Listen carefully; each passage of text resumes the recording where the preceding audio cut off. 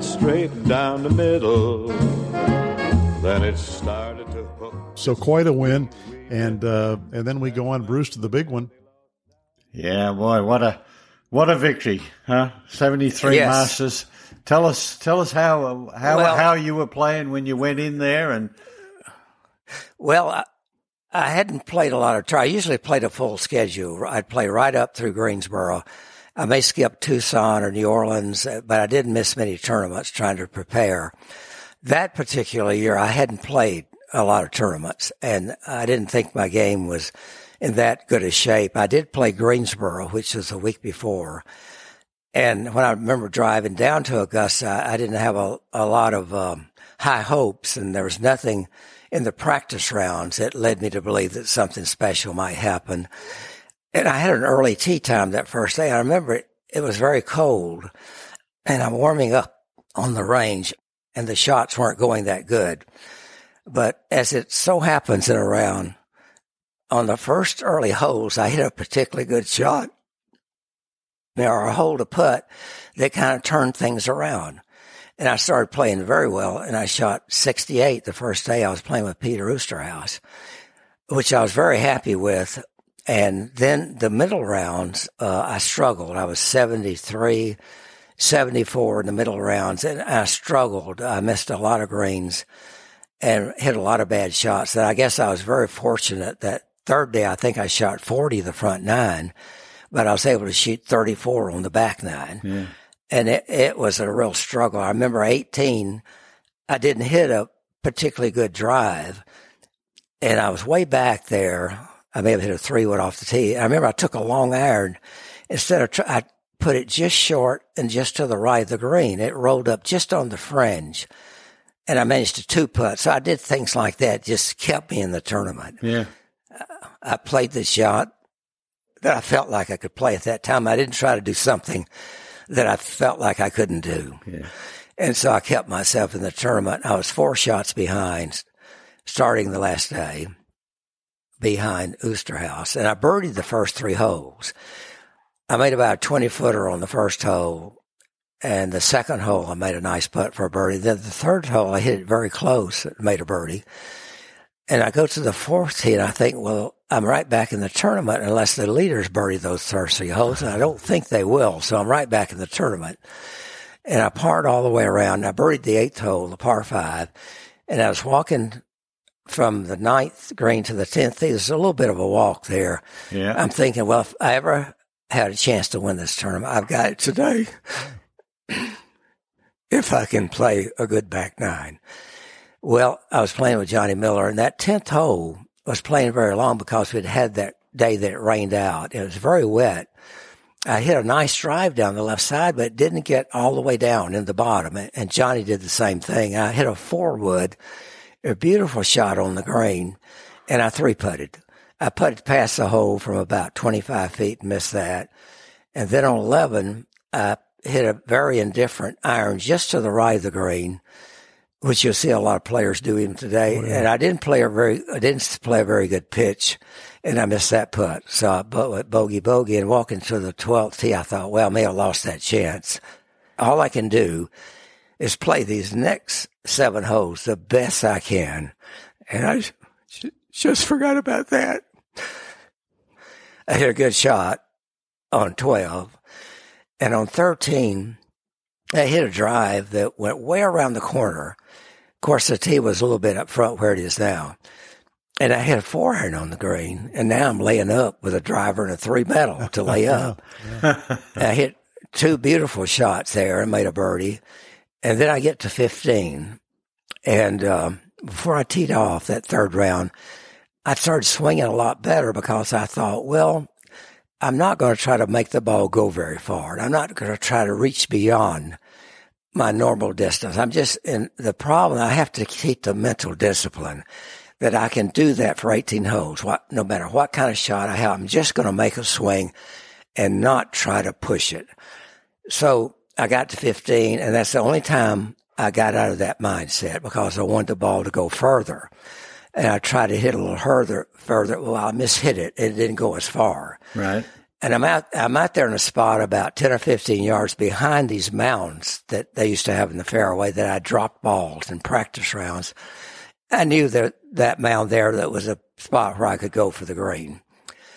But I'm about 10 or 15 yards behind it, so I'm standing there debating. At that time, they had the big mounds on the right side where the gallery stood. Now they put trees over there, and they done away with the mounds.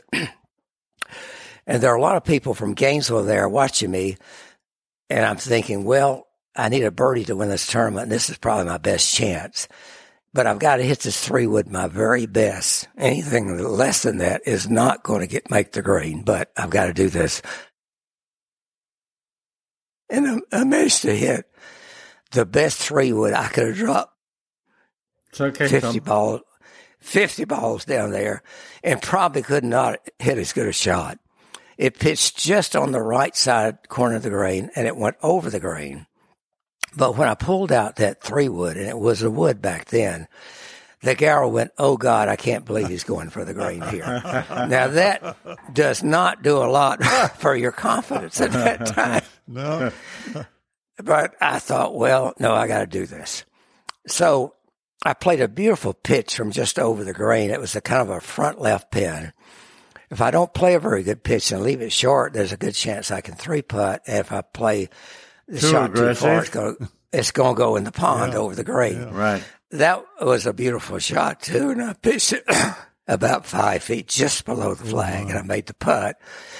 And then I managed to par 16, 17, and 18. I hit a nice shot off the tee with a 3-wood, and I'm looking at that front left pin, and I'm about 163 yards up to the front edge of the green, but that is so much hill, it plays, for me, a club longer going up that hill. And so it plays like 170 yards. And at that time, I couldn't hit a 6-iron that far. Right. But I think, well, I got to get close. And to get close, if I land the ball on the green, it's going to go up on the top level. And too many people have 3-putted from up there. I want to keep the ball on the lower level. And I'm verbalizing out loud to my caddy. I don't really want any input from him. He's trying to talk me into hitting a 5-iron, which he's thinking, just get the ball on the green. Right. And I knew what he was thinking, and I kind of brushed him off. I took a 6-iron, and I hit a beautiful shot. I couldn't hit it better. It landed just short of the green, but it didn't bounce up like I expected it to. But it's right in the fringe with about a 15 or 20-footer right at the hole, and I hit a nice putt. It did go in, but I went up and tapped it in. And then I signed my card, and they take us over to Butler Cabin to watch the finish of the tournament. Yeah. And I go in, and the members and the chairman say, "Congratulations, nice round."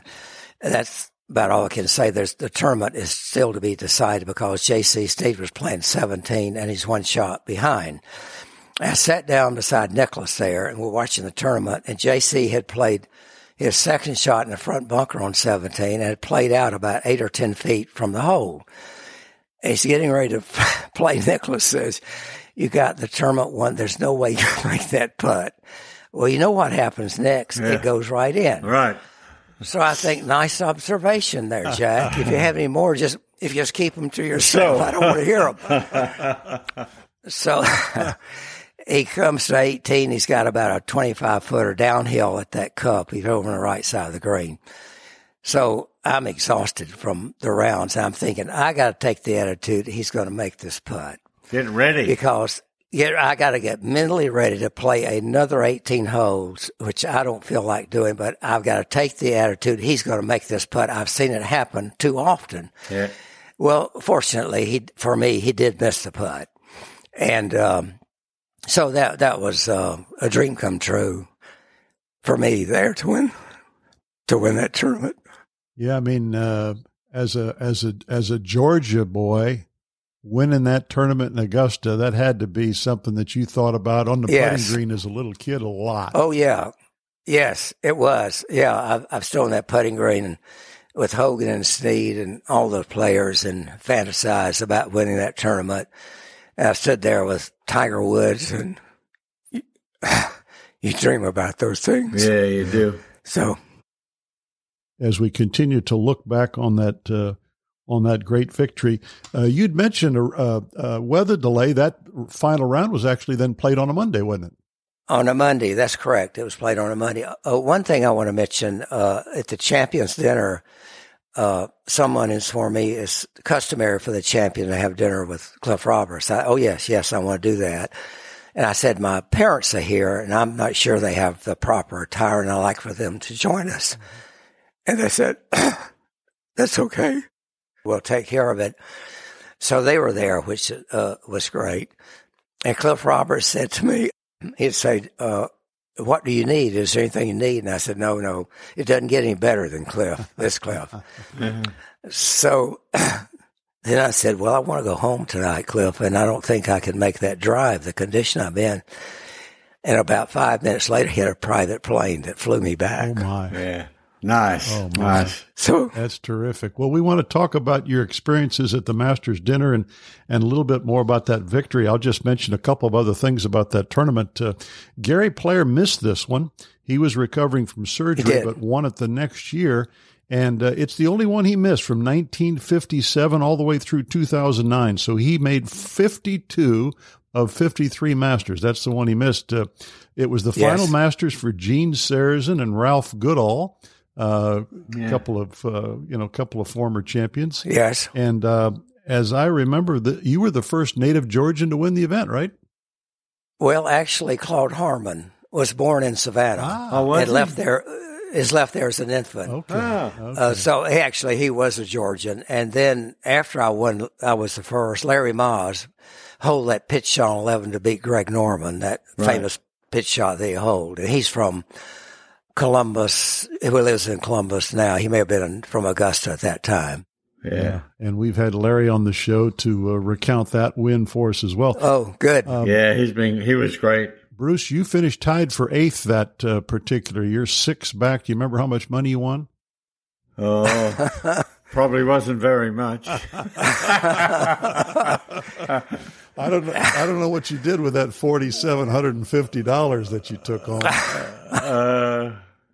Well, we look at what's happened to golf today, but I must say that the guys that we played with, they were all terrific gentlemen. What diverse ways they got into the game. Not all of them were college graduates and places like that. So, we come up in a great time in the game of golf, I think, because led by Arnie's Army. Yes, I agree. Yeah. I completely. Yeah, they were all tremendous competitors.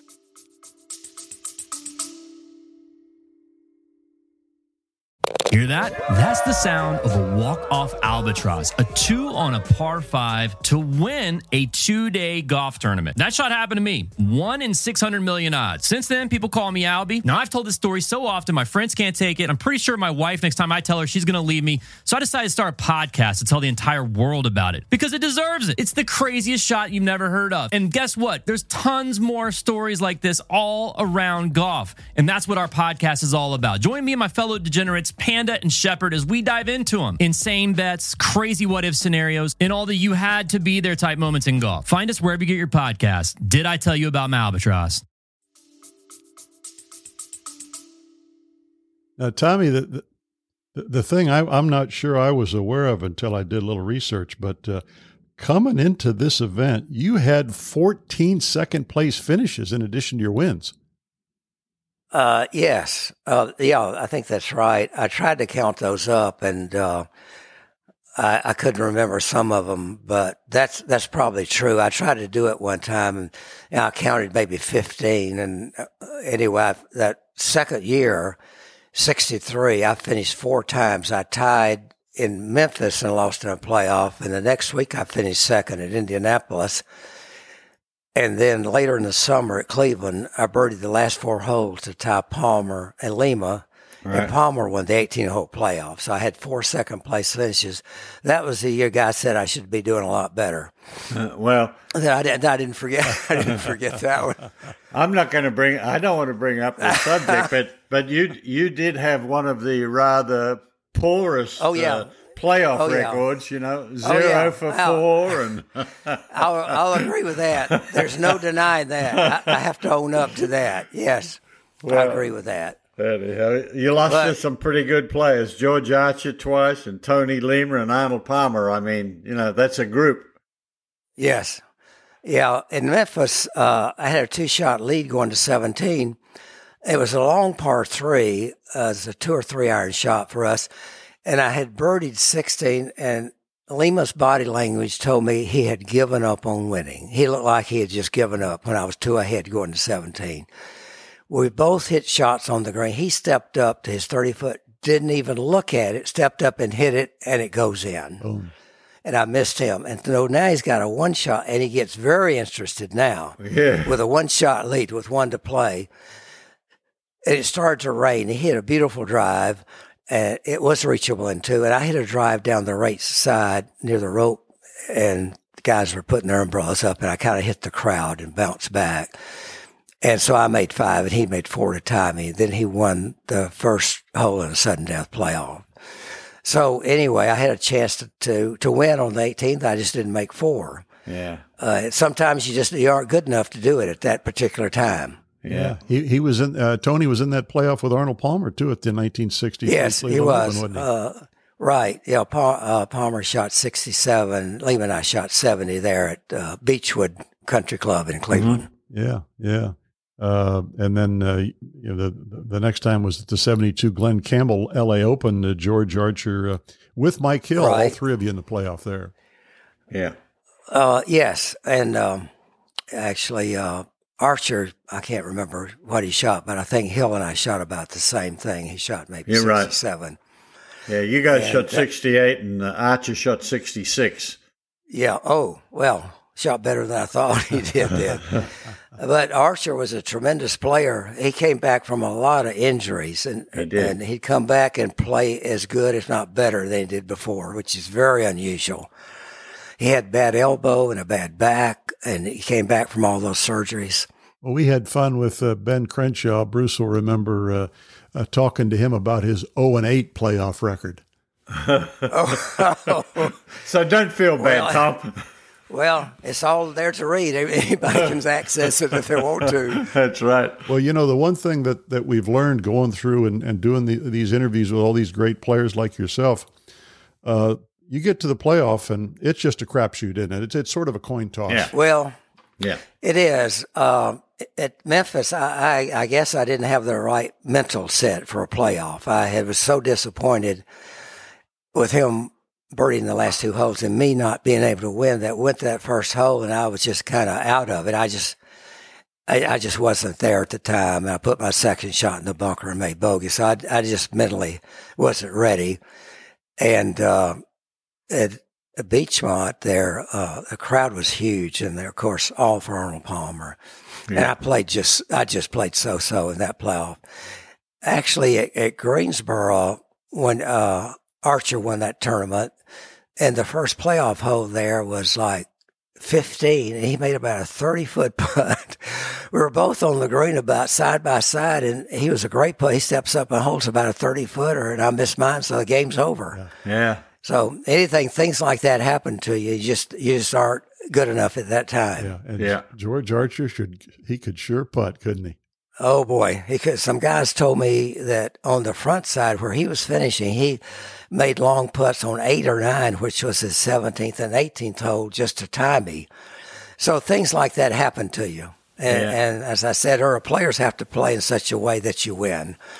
You just don't blow them away a lot of times, like Tiger Woods could do that, win by 12 shots or whatever. But people ask me, well, how many shots you win by? I said, hell, I was lucky to win by 1. What are you talking about? How many shots did I win by? Well, let's go ahead and talk a little bit about some of your major championship experience. We talked about the Masters victory, but of course you played a lot of Masters over the years by virtue of that victory you had. Yes. You were the oldest player to make the cut at age 63 in 2020, weren't you? Or yes, not 2020. That's right. That would have been what, about 20? It was 20, I guess, 20. So, huh? Yes, it was 2000, right? Yeah. Yeah, I was paired with Charlie Koo and Gabe Brewer, and I was trying to remember the first round. I shot 72. I played really well that day, and the last hole, I missed the green to the left. it seems like I was behind the trees on the right. You have to hit a big slice around those trees, and I missed the green to the left. And I putted up, and I made about an 8-footer, which is a great putt to make to shoot 72. And I go in the scoring trailer, and I finish my card. I walk out, and the writers are saying, "Do you know you beat Tiger Woods today?" I said, "Well, what's that got to do with it?" So what? Yeah. So I got 3 more rounds to play. What are you making of this? So I did. So what? Well, I was happy with my 72. That's all. 72. That's all I wanted to talk about. Yeah. And so anyway, the next day, I think I shot maybe 39 on the front 9, and I was really nervous. God, I was antsy. I knew I had a chance to make the cut, and I was really antsy and nervous over every shot. And on 11, I made about a 20-footer for a birdie. And all of a sudden, it's like, whew, God, I think I can do this now.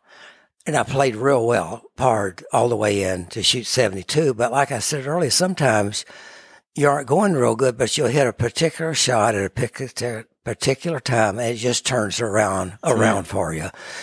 And Manuel Del Torre had come down, and he was in the crowd. And that night at dinner, he said, "You know, when you made that putt at 11, your body demeanor totally changed." And I thought, that's just like Manuel. Probably nobody else noticed that. Yeah. But he was so observant. He said, "You were a different player after that." Yeah. Interesting. Very interesting. Isn't it? Oh, yeah. And that was right. I hadn't said anything to anybody about it, but that was exactly right. I was going to mention it to him earlier, but he brought it up. Yeah. I had a good local friend there watching me play, Jeb Bates, and I asked him one time, "Did you notice any change in me in that round after?" He said, "No, I noticed. People just don't observe that closely." Yeah. But Manuel did. He did. And he could see that. Yeah, yeah. Well, you had a few other good finishes at the Masters, didn't you? I mean, we'll talk about some of these. 67, you were in top 10, tied 8th the year Gabe Brewer won, and then you played well in that year with the Roberto Di Vincenzo incident, Yes. which we'll talk about. The year Bob Golby then was the winner. The next year, again, another top 10. George Archer wins. The next year, T5. Billy Casper wins. I mean, you had a really good stretch leading up to your winning 73. Yes, I did. Now, Tommy, I did. One thing we didn't talk about that I want you to talk about first before we get to this Di Vincenzo thing. When you won in 73 and you were reviewing your card for the final round with Johnny Miller as your marker, right? You caught something, didn't you? Yes, I did. That's the way it works. That's the way it's supposed to work. Yep. Yeah. We sat down at the table, and I'm looking at my card, and I go right to 13. I said, "Johnny, you put 5 here. I made 4. You remember I had a drive and an iron on the green?" He said, "Oh, yeah. And he changed it, and he initialed it. That's the way it's supposed to work if you check your scorecard. But if you walk away, anything might happen. But people don't understand the seriousness of that. Because, the friendly guy will play and they say, "Oh, yeah, he shot 72. We know what he shot." And so they think that's it. But I did catch that. I didn't think much of it because that's happened before to other players. And I did mention it, I guess, in the press room, and the writer mentioned it. And when I saw Johnny, he said, "What are you trying to?" "I'm not trying to do anything to you. I'm just telling you what happened, Johnny. I'm just checking my scorecard. Yeah, right. I'm not Why are you taking it so personally? I didn't do anything to you, idiot." Yeah. Yeah. But I guess, I don't know what people think. But anyway, well, that was odd that he would say, "What were you doing to me?" Yeah. Well, right or wrong, the public reaction to the incident in 68 was probably unfair to several people, including yourself. Yes. Because as you said, as a player, you're responsible for knowing the rules. You're responsible for checking your card. You're responsible for showing up to the first tee on time. Yeah. You can't blame anybody else. Right. Yeah. So take us through that. This was, you were the marker for Roberto Di Vincenzo. Right. Roberto was playing on his 45th birthday. And why don't you just kind of take us through the day, because he was in contention. He came out like a house of fire, didn't he? Yes, he did. As I recall, he holed his second shot on the first hole for an eagle. He played great all the way around. And he came to 17. He hit a beautiful second shot, like a pitching wedge. It could have been he could have walked up and finished and tapped it in. And I was on the back of the green working hard to get down in 2 putts, and my first putt was well outside his. I'm working hard to make the second putt, and I did, and he stepped in and tapped his in real quickly. And we walked with a twosome. We walked real quickly to the 18th green, and I didn't have a chance to record that score. Usually I try to keep up. Yeah. And we hit our drives on 18, and he was over behind the trees on the right. I've heard Ryder say he hooked his drive. No, he hit it to the right. He sliced it. And then they say he hooked his second shot. He didn't. He was trying to slice it around the trees. He didn't slice it enough. It missed the green and went down to the left. I'm on the green in 2, and I'm watching this. I'm thinking, God, if he makes 4 here, maybe he can win the tournament. He putted up. He missed about an 8-footer. We sit down. I'm thinking so much about him. Too bad he made a 5 there. He could have made a 4 and probably won. I put 5 on 18, and without thinking, I put 4 on 17 because I had that on my mind so much. And I handed his card, and he was so disappointed that he was sitting there with his head in his hands. They have pictures of him. It wasn't after it was before this was called. Yeah. And Charlie Coe ducks under the rope. They just had a table out in the open. People are leaning over the rope trying to see what you were doing, trying to talk to you. And Charlie Coe says, they want you in the press room, Roberto. He grabbed his card, he scribbled his name, and was gone. Boom. Just like that. And I'm sitting there checking my card 3 or 4 times, and I'm thinking, my God, I hope that card was correct. He didn't even look at it. So I'm looking at the scoreboard, and I'm looking at his card, and I'm thinking there's something wrong here. And I looked at his card, I went right to 17. I thought, oh, my God, I put 4 there. So the guy sitting there working, he had not taken the cards. They were just sitting on the table in front of him. And I said, where's Roberto? I knew he was in the press room. He said, well, he's been in the press room. I said, you better get him back here. And he said, what's wrong? I said, he signed an incorrect card. So he comes back, and I said, Roberto, God, I'm sorry. I don't know what to say, but I put a 4 down on 17. He said, okay, let's change it. I said, no, we can't change it, Roberto. And then it was like he just said that like a reaction. Then he realized what I was saying, and he was okay. I said, no, we can't do that. So then we sat down, and I sat down with him while Goby's group finished and a bunch of groups finished, and they didn't have a place to sit down at that table to check their card. They had to kneel down, and I'm just sitting there with Roberto. Of course, he's kind of hanging his head. He's so disappointed. And then I sat there for a long time, and nobody approached me as to what happened. No writers, nobody talked to me, anything. So I go up to the locker room, and I'm in the locker room for 30 or 40 minutes waiting, getting out. Nobody ever approached me. Nobody ever talked to me. A writer never asked me what happened. I go out to my car, and I'm getting ready to leave. My wife's waiting on me. I'm going to drive home, and we leave. And nobody ever talked to me.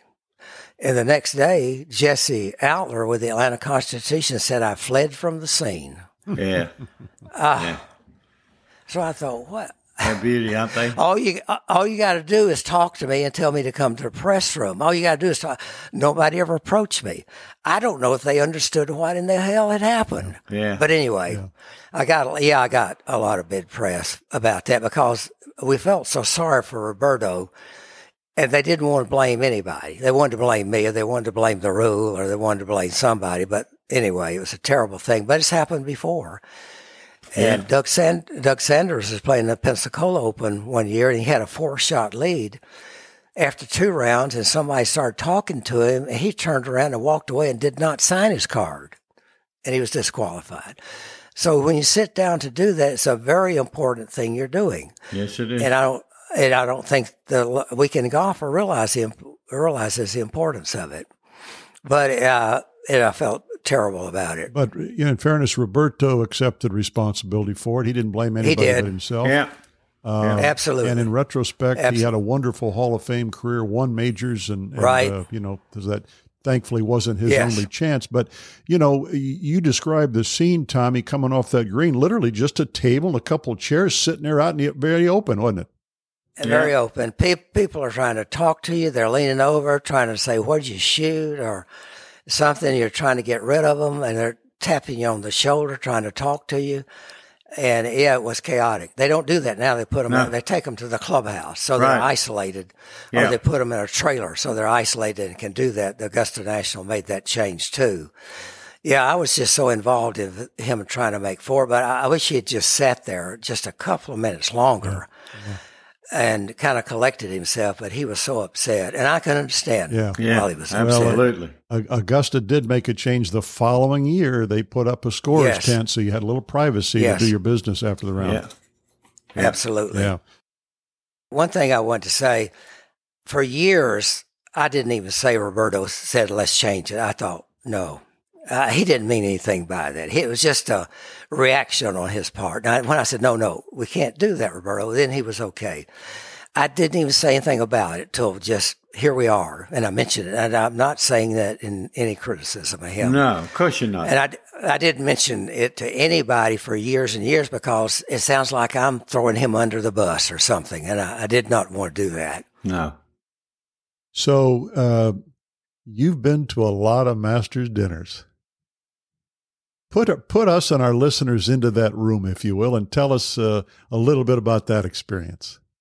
Okay. Well, they have a cocktail hour where you have cocktails and hors d'oeuvres. It's in the Champions locker room, and it spills over to the porch outside that overlooks Magnolia Drive. And the guys are coming in, and I'm trying to meet the young guys and wish them luck. And the other guys, I'm trying to wish them and luck and try to meet them. And everybody pretty much is doing that. And they're trying to just make a connection with the different players. And then we go into the bigger room just off the locker room for the dinner. And it's an open seating dinner. You can sit wherever you want to. At the front table, Crenshaw is there and the chairman, who's the new chairman now, and the new winner, and anybody else that wants to can sit there. We take a group photo, and then you can sit down. You can sit wherever you want to. And Crenshaw makes some remarks, welcoming the guys back, congratulating the winner. And then the new chairman gets up and makes a few welcoming remarks. And he may mention any changes that they've made on the course. And then the floor is pretty open. You can say anything you want to. We have dinner. There isn't a lot of discussion going on at dinner, but now in the last few years, people are getting up and talking more, like Nicholas and Palmer and Player and Floyd this year. Whereas in the past, after the dinner was over, the new champions recognized that was pretty much the end of it. But now players are talking. They're talking about how much it means to them, how much it meant to their career. And they may talk a little bit about the rounds they played, and it's great to hear that. And, of course, Billy Casper, he's not with us anymore, but Gary Player is a great speaker, and he always has a lot of very appropriate things to say.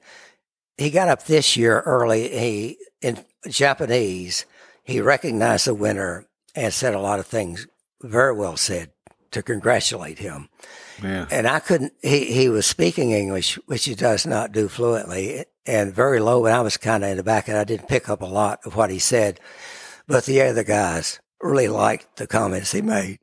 Yeah. And then after the dinner, I remember this year someone said, Mark, tell them about that first year you played here as an amateur. And he said, well, okay, I'll do that. And he said, he was making fun of himself. He said, I won the National Amateur, so the next year I'm playing in the Masters. And the first day I'm so nervous I can hardly tee the ball up on the first tee. And I shot something like 42 on the front nine. I'm playing with Fuzzy Zeller. We get over to 11. And after a pretty good drive, I hit this big high hook. And I didn't know where it went. Well, it hit the scoreboard. It knocked a hole in the scoreboard. He said, I'll go walking down to the official. He said, did you see my ball go in the water? He says, no, it hit the scoreboard up here and knocked a hole in the scoreboard. He says, now I'm really embarrassed. All those people up on the 12th tee are watching me down there, and they're looking at the scoreboard. And I dropped the ball, and I chunked it in the water. And he made some kind of horrendous score. And so I finished And my dad and I are driving back. And he says, well, that's okay, Mark. You did okay considering. He says, Dad, I'll probably never play in this tournament again. But it was okay. But 25 years later, I won the tournament. Isn't that a great story? Yeah, that sure is. That's a great story. Yeah, it sure is. Only in America. Yeah. And Tommy, I think Bruce and I have probably had a chance to talk to at least 12 or 13 other Masters winners and been able to do what we did with you and recalling their victories and have them talk a little bit about their experiences at Augusta National. Yeah, that's great. You have a lot of experiences there that sometimes you'll forget about, and somebody may say something that'll jog your memory of an incident or something that happened. They're all in the back of your mind, and I can remember things that happened better than I can remember names. But I can remember incidences and things that happened and shots that were hit. And just like I remember Bruce winning there at Selma Arena with those fiberglass clubs and things like that I'll remember. Yeah. And anyway, at my age, I can't remember people's name. Well, I can remember one other thing that you did too, Mr. Aaron. You had a nice career on the senior tour. You're winning $3,642,000. That was a nice way to go through your 50s and 60s, wasn't it?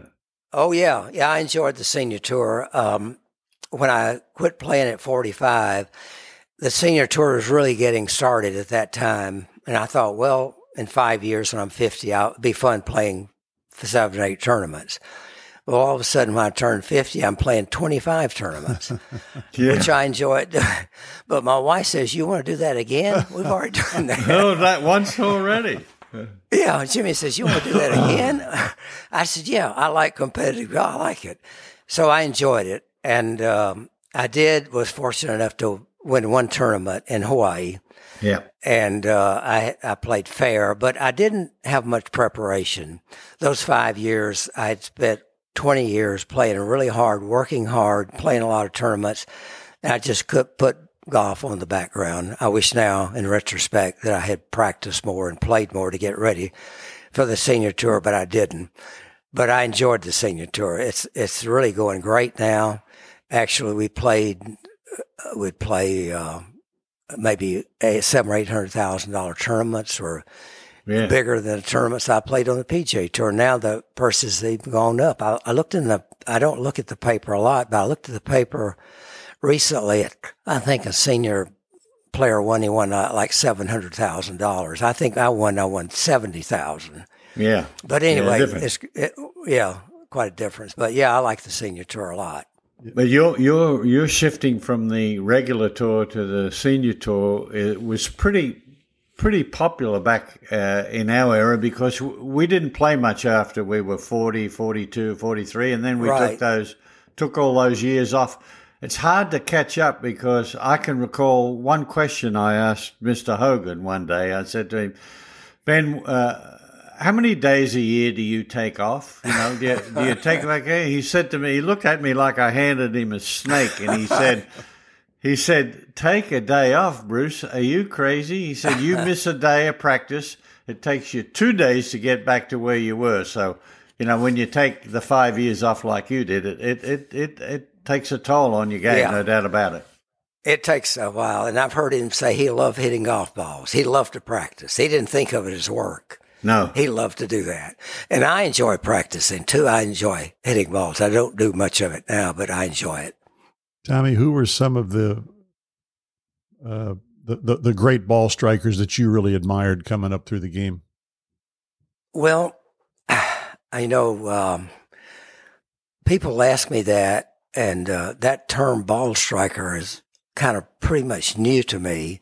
If a guy hit 13 or 14 greens in a round, I thought he was, as they say, a good ball striker. Everybody hit the ball very well.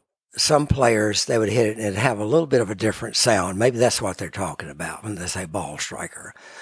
But if a guy hits 14, 15, 16 greens, he's a good player. He's a good ball striker, if that's the way they want to express it. Yeah. But they were all good.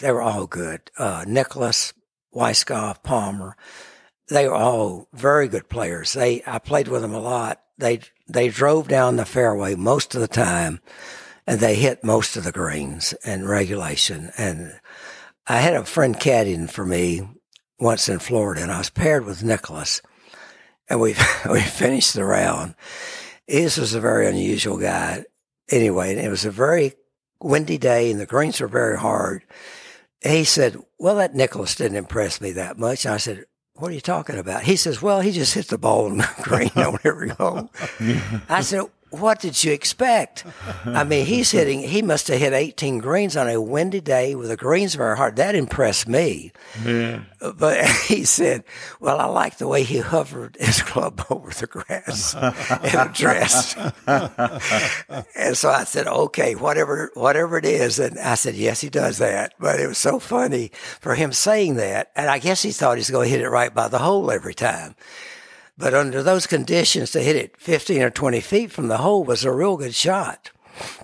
The changes I see at Augusta, which I never hear anybody talking about, I did hear Nicholas mention it once.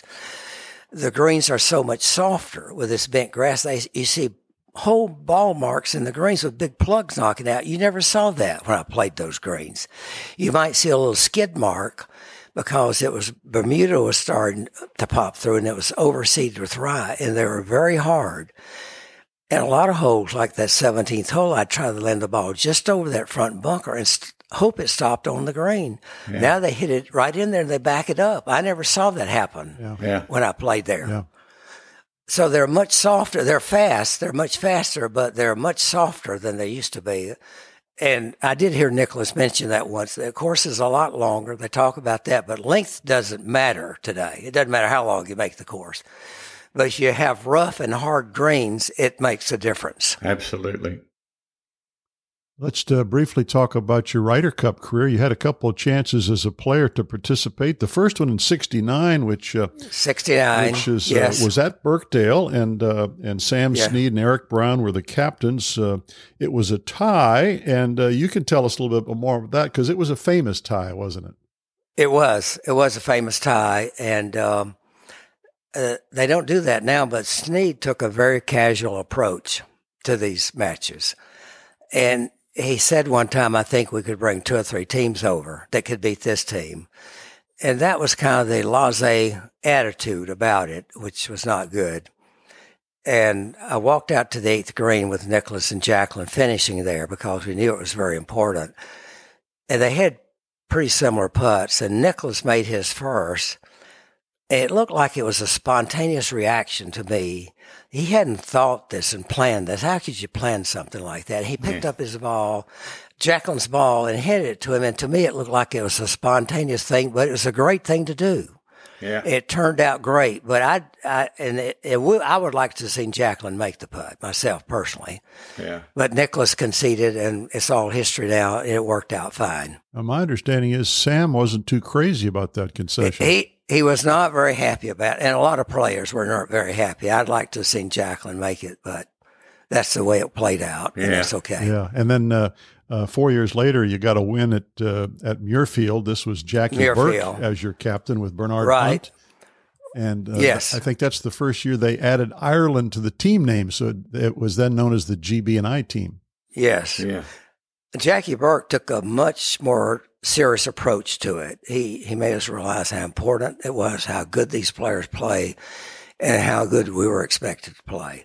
I didn't play very good there. I had actually, after I won the Masters, I never played nearly as well as I did before I won the Masters.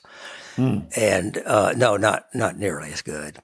And I didn't play very good there, but I'd played well enough to make the Ryder Cup team. But he took a totally different approach. It was very important. And he had the meetings, and it was impressed upon us that he expected the best out of us. So, Tommy, we always wrap this up by asking our guests a couple of questions, and we always get some interesting responses. So, Bruce, why don't you start? So, Tommy, here's my first question. If you knew today, well, if you could take what you know today and go back when you first started on the tour, would you have done anything different? Well, I don't know. You know, you can always speculate on that and say, I would have done this and I would have done that and I would have been better, but that's pure speculation. You just don't know. I don't know. I may have tried to have done some things differently. There were not the sports psychologists around at that time. And I would have tried to maybe explore that more about how to handle myself better mentally on the golf course. But if I sat down, I might think of other things. But that comes to mind. The mental. We've heard some interesting replies to it, and I know. Yeah, we have, and Mike's got a couple of questions too. Well, one's a bonus question. This is a new one, Bruce, which I think we'll ask Lee Trevino tomorrow when we have him. So we're going to put you in a time machine, Tommy. We're going to put you in a time machine and take you back to your early years on the tour. And on the time machine, you can take one club from today back with you. Which club would you take?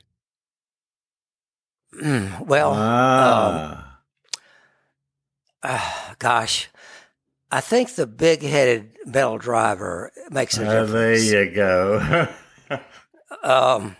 You can hit the ball pretty much all over the face and get a pretty good shot. With those persimmon clubs, it wasn't that way. You had to hit a very small spot to get a good shot. There you go. And so the golf ball is a lot better. It doesn't curve as much. It doesn't hook and slice as much as it used to. So the driver is a big thing. Now, I hit the modern day irons. I can't tell much difference in the iron, personally. They just go a little further. They just go a little further. If you mishit them a little bit, rather than come up short in the bunker, they may just get over the bunker. Yeah, right. And that's the thing that I notice, but I don't notice a big difference. How these guys hit their 6 irons 230 yards, I have no clue. No, I know. I don't understand that at all. But Nicholas never hit his 9-iron over 125 or 30 yards. He didn't try to. Yeah. If he had a longer shot, he'd take an 8-iron. 150 yards, he did 7. And then they're hitting pitching wedges 150 yards.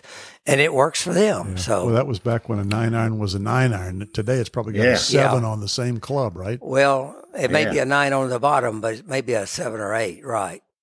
So, Tommy, one other question, Tommy, from me before Mike asks his last one. How would you like to be remembered?